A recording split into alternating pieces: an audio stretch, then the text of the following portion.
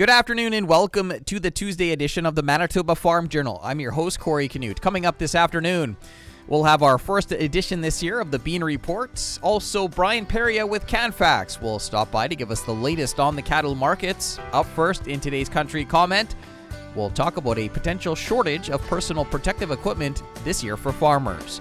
The latest farm news and market numbers all coming up over the next 60 minutes. The time now is 12 o'clock. Here's a look at our local news. Good afternoon. You're listening to the Manitoba Farm Journal. Farmers could see a shortage of personal protective equipment this year due to the COVID-19 pandemic. I got details from Colleen Flynn with Manitoba Agriculture. Some distributors in Manitoba have indicated to us that there are shortages and some longer times to obtain materials such as cartridges and masks, the personal protective equipment used by applicators and growers. And these products are limited due to the necessity and current COVID-19 situation. Now, is this something we'll see right away, or is something that might show up later in the year? Well, actually, some people might see it right away. There are some depending on the product. Some products are in short supply, but some of them might not be in short supply till later in the year. I know a lot of growers and pesticide applicators already have their masks and cartridges, which is good.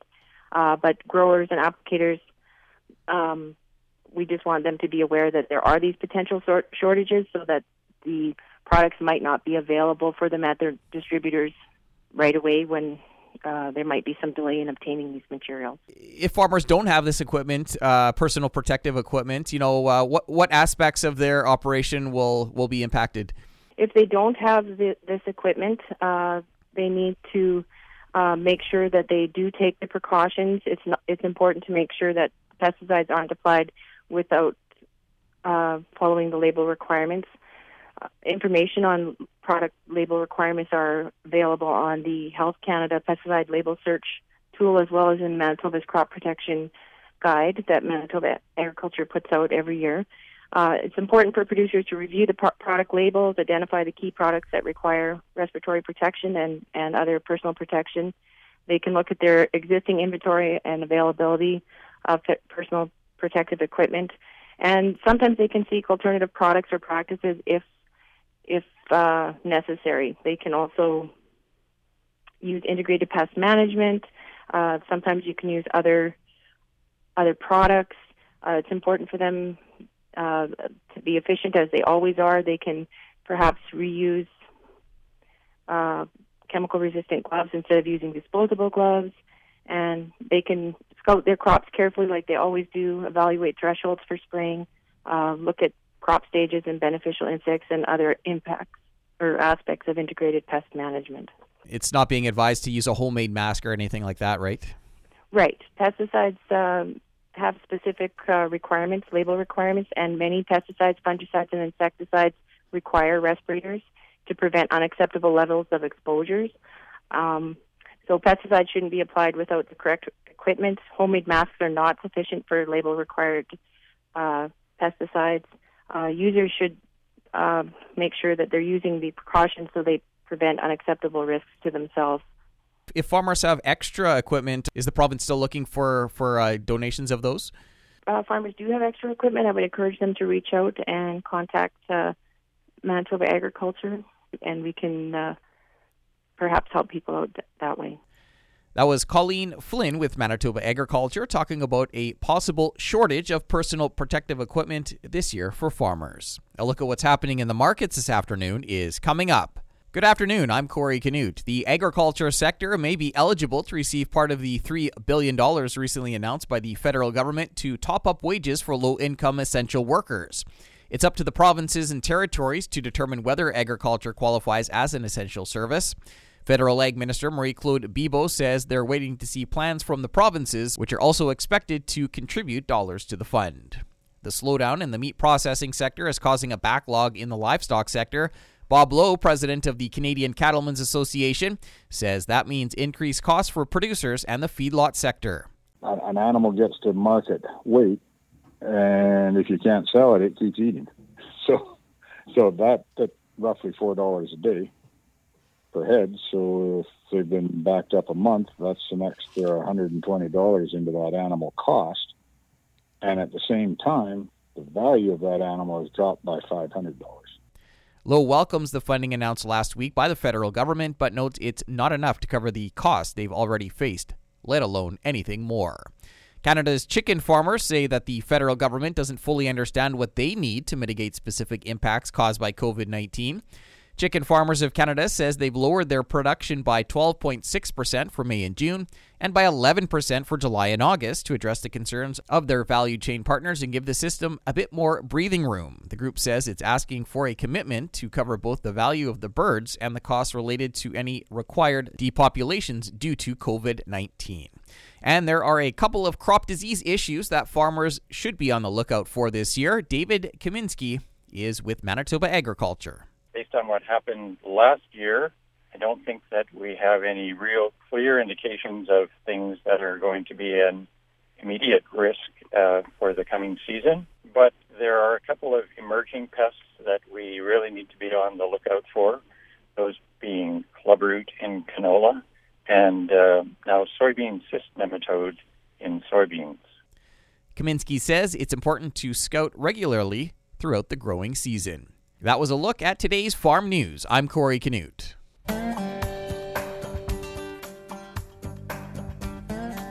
Good afternoon and welcome to the Prairie Ag Wire for Tuesday, May 12th. I'm Corey Canute. Coming up today, we'll chat with Canadian Cattlemen's Association President Bob Lowe. Up first, we're joined by Brian Peria with Canfax. Today, we're joined by Brian Peria with Canfax, who gives us an update on the cattle markets. The number one and biggest driver right now is just getting cattle processed and killed. That's the big bottleneck. Demand and everything seems pretty good. It's just a matter of getting beef put in front of consumers and on the retail shelves at this point. So with that, Cargill's back up and running. 2-3 weeks ago, we had, the smallest, 2 weeks in a row, the smallest kills in Canada that we'd seen back in over 40 years. So obviously huge impact there. We had a lot of cattle on feed and cattle backing up. We figure we probably have over 100,000 head of fed cattle here that have been backed up with the plants down or not being able to export or just slow kills. So right now it seems JBS and Brooks hasn't had to shut down, but they greatly reduced kills, and Cargill coming back on stream last week. So they're maybe running at half capacity right now. Hence the fed cattle market's been the hardest hit in all this. Fed cattle prices got under $1.10. We haven't seen that since 2012, I believe. But limited trade there. I think some guys are able to hold off and push cattle back with not serious implications in the short term. But, they just got to get those cattle priority. And hopefully here, if these packers come back on stream, we'll see fed cattle prices pick up a little bit. I know last time we talked, you had mentioned, the guys were having a tough time finding bids. Is there hope that'll turn around now with some of these plants reopening? Or exactly. At some point, I think it's going to be sluggish. Cargill and JBS, they've got plenty of cattle around them. Like I said, lots are backed up, so they're trying to prioritize and get cattle killed that they had already, promised to get done a while ago. But that said, I think, they'll maybe start getting a little more active on the cash market. It comes down to confidence that, as their employees get healthy and they've put in huge kinds of investment into the plants for the social distancing and putting up, shields in between people and stuff like that. So once they're more confident that they can sort of ramp up their kills or get a more consistent kill, they might be willing to step out and bid on some cattle. But it's going to be a little bit limited in the short term, maybe helping out guys that have some overweight cattle and maybe even restricting how many they'll buy from certain places. But for the most part, I think we're feeling that a little more optimistic.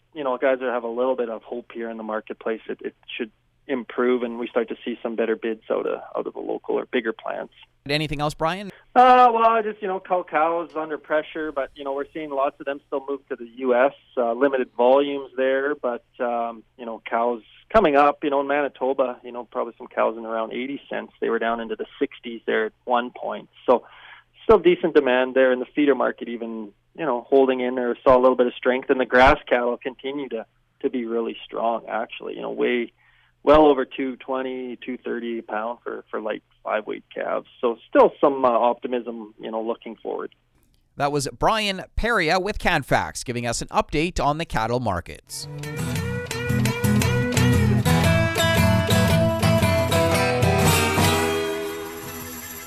Glenda Lee Allen Vossler had a chance to talk with Canadian Cattlemen's Association President Bob Lowe about the impact COVID-19 is having on the beef sector. They chatted about last week's funding announcement by the federal government that included $50 million for a set-aside program. Is this enough, and how far is it really going to take you? No, I mean, we're glad it's there and it's a start, but if you take in the whole cattle complex, it was used up in a matter of like a couple weeks ago. So that amount of money has already been spent by industry before this ever even comes out. So, and of course, so that's kind of the point. It's just not enough. And of course, the issue that we're seeing here is the fact that processing operations at slaughter facilities like Cargill, JBS, Harmony have been reduced dramatically because employees have gotten sick as a result of COVID. What kind of an impact is that having on the industry? I know there's a backlog building, right? Yeah, right. No, it's and as of last Monday, that backlog we estimated at 100,000 head. That's of market-ready cattle. So if you consider since Monday, and if Cargill is, which I'm not sure, but if they're processing what they thought they were going to, which would be somewhere 1,500 to 2,000 head, and if JBS is in the same ballpark, then we're still a little bit under half of what those two plants are capable of. So we're still building the backlog by 4,000 to 5,000 head a day. Started with 100,000, it's still building, and that's part of it. The other part of it is the backup of cattle that are still on farms. You know, people backgrounding their calves or buying calves and backgrounding them to go into the feedlot situation this time of year. Well, if there's 100,000 cattle in feedlots that should be gone, that's 100,000 feeder cattle coming in that can't get in. So the backup is bigger than what you actually realize right off the bat. And if this keeps up, and if this backlog isn't cleaned out by fall, that's really going to affect the price of calves in the fall. That's Bob Lowe, president of the Canadian Cattlemen's Association. For Golden West, I'm Glenda Lee Allen Vossler. Thanks, Glenda Lee. That's it for the Prairie Ag Wire for today. If you have any questions or opinions to share, send them to us by email, thefarmdesk@goldenwestradio.com. On behalf of Glenda Lee Allen Vossler, I'm Corey Canute. Thanks for listening, and have a great afternoon. The Prairie Ag Wire will return tomorrow on the Golden West Farm Network. Time now for a look at the farm calendar. The Animal Nutrition Conference of Canada has been postponed. Cropsapalooza 2020, scheduled for July in Carberry, has been cancelled. Brandon's Manitoba Summer Fair has been cancelled. The Red River Exhibition has been cancelled.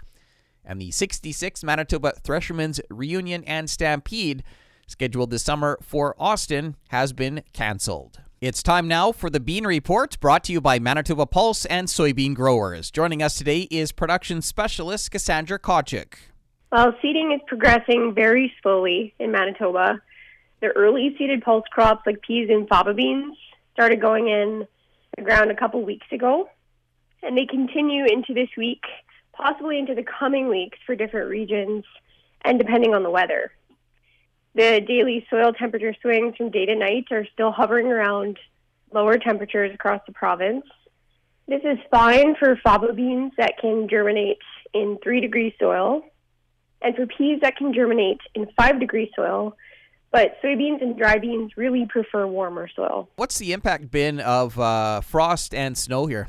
For those wondering about the snowfall and freezing temperatures recently and what this might do to the crops that are already in the ground, well, if the seedlings haven't emerged yet at the time of frost or snowfall, they will be safe from damage.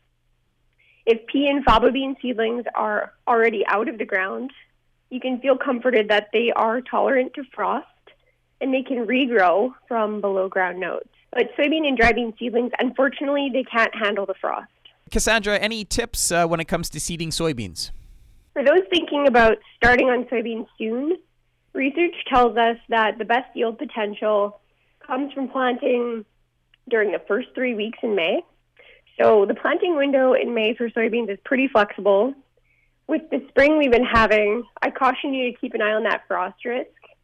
A good rule of thumb is to plant within 2 weeks of your last expected frost to make sure that seedlings emerge into a frost-free environment.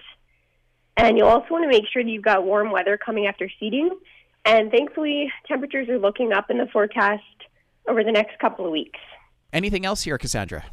For seeding tips of pulse and soybean crops, watch for the bean report in your inbox on Wednesday morning. If you're not already signed up, you can do so at manitobapulse.ca or give us a call. Thanks, Cassandra. Cassandra Tkachuk is a production specialist with Manitoba Pulse and Soybean Growers. The Bean Report is brought to you by Manitoba Pulse and Soybean Growers. You can find out more at manitobapulse.ca. Time now for another look at today's farm news. Buhler Industries has announced that products manufactured in Fargo will be relocated to the factory in Wilmar, Minnesota. The Wilmar facility manufactures products under the Farm King brand.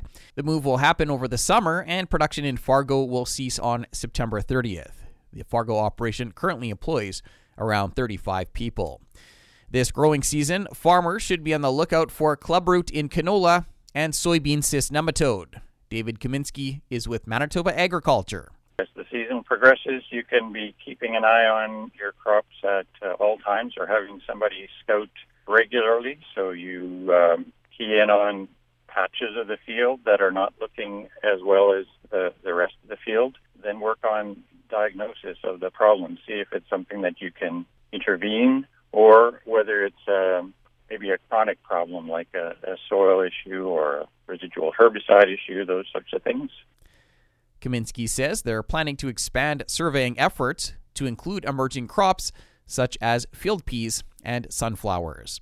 And many are saying the federal government's COVID-19 agricultural assistance program announced last week doesn't go far enough. The program designates $50 million for a set-aside program for the beef industry to help with feeding costs for animals that can't be processed as a result of the slowdown at the meat packing plants. Bob Lowe, president of the Canadian Cattlemen's Association, says he's glad it's there, and it's a start. If you take in the whole cattle complex, it was used up in a matter of like a couple weeks ago. That amount of money has already been spent by industry before this ever even comes out. So that's kind of the point. It's just not enough. He notes there's a backlog of market-ready cattle of about 100,000 animals, and with the continued slowdown, we're still building the backlog by about 4,000 to 5,000 head a day. I'll be back after this to wrap up today's program. We've come to the end of another Manitoba Farm Journal. I'm your host, Corey Canute. If you have any questions or comments, you can reach us by email, thefarmdesk@goldenwestradio.com. Today's closing numbers with more in-depth commentary on what's happening in the markets is coming up at 10 to 2 on the Markets Farm program. Thanks for listening and have a great afternoon. Hope you can meet us back here tomorrow starting at 12 noon.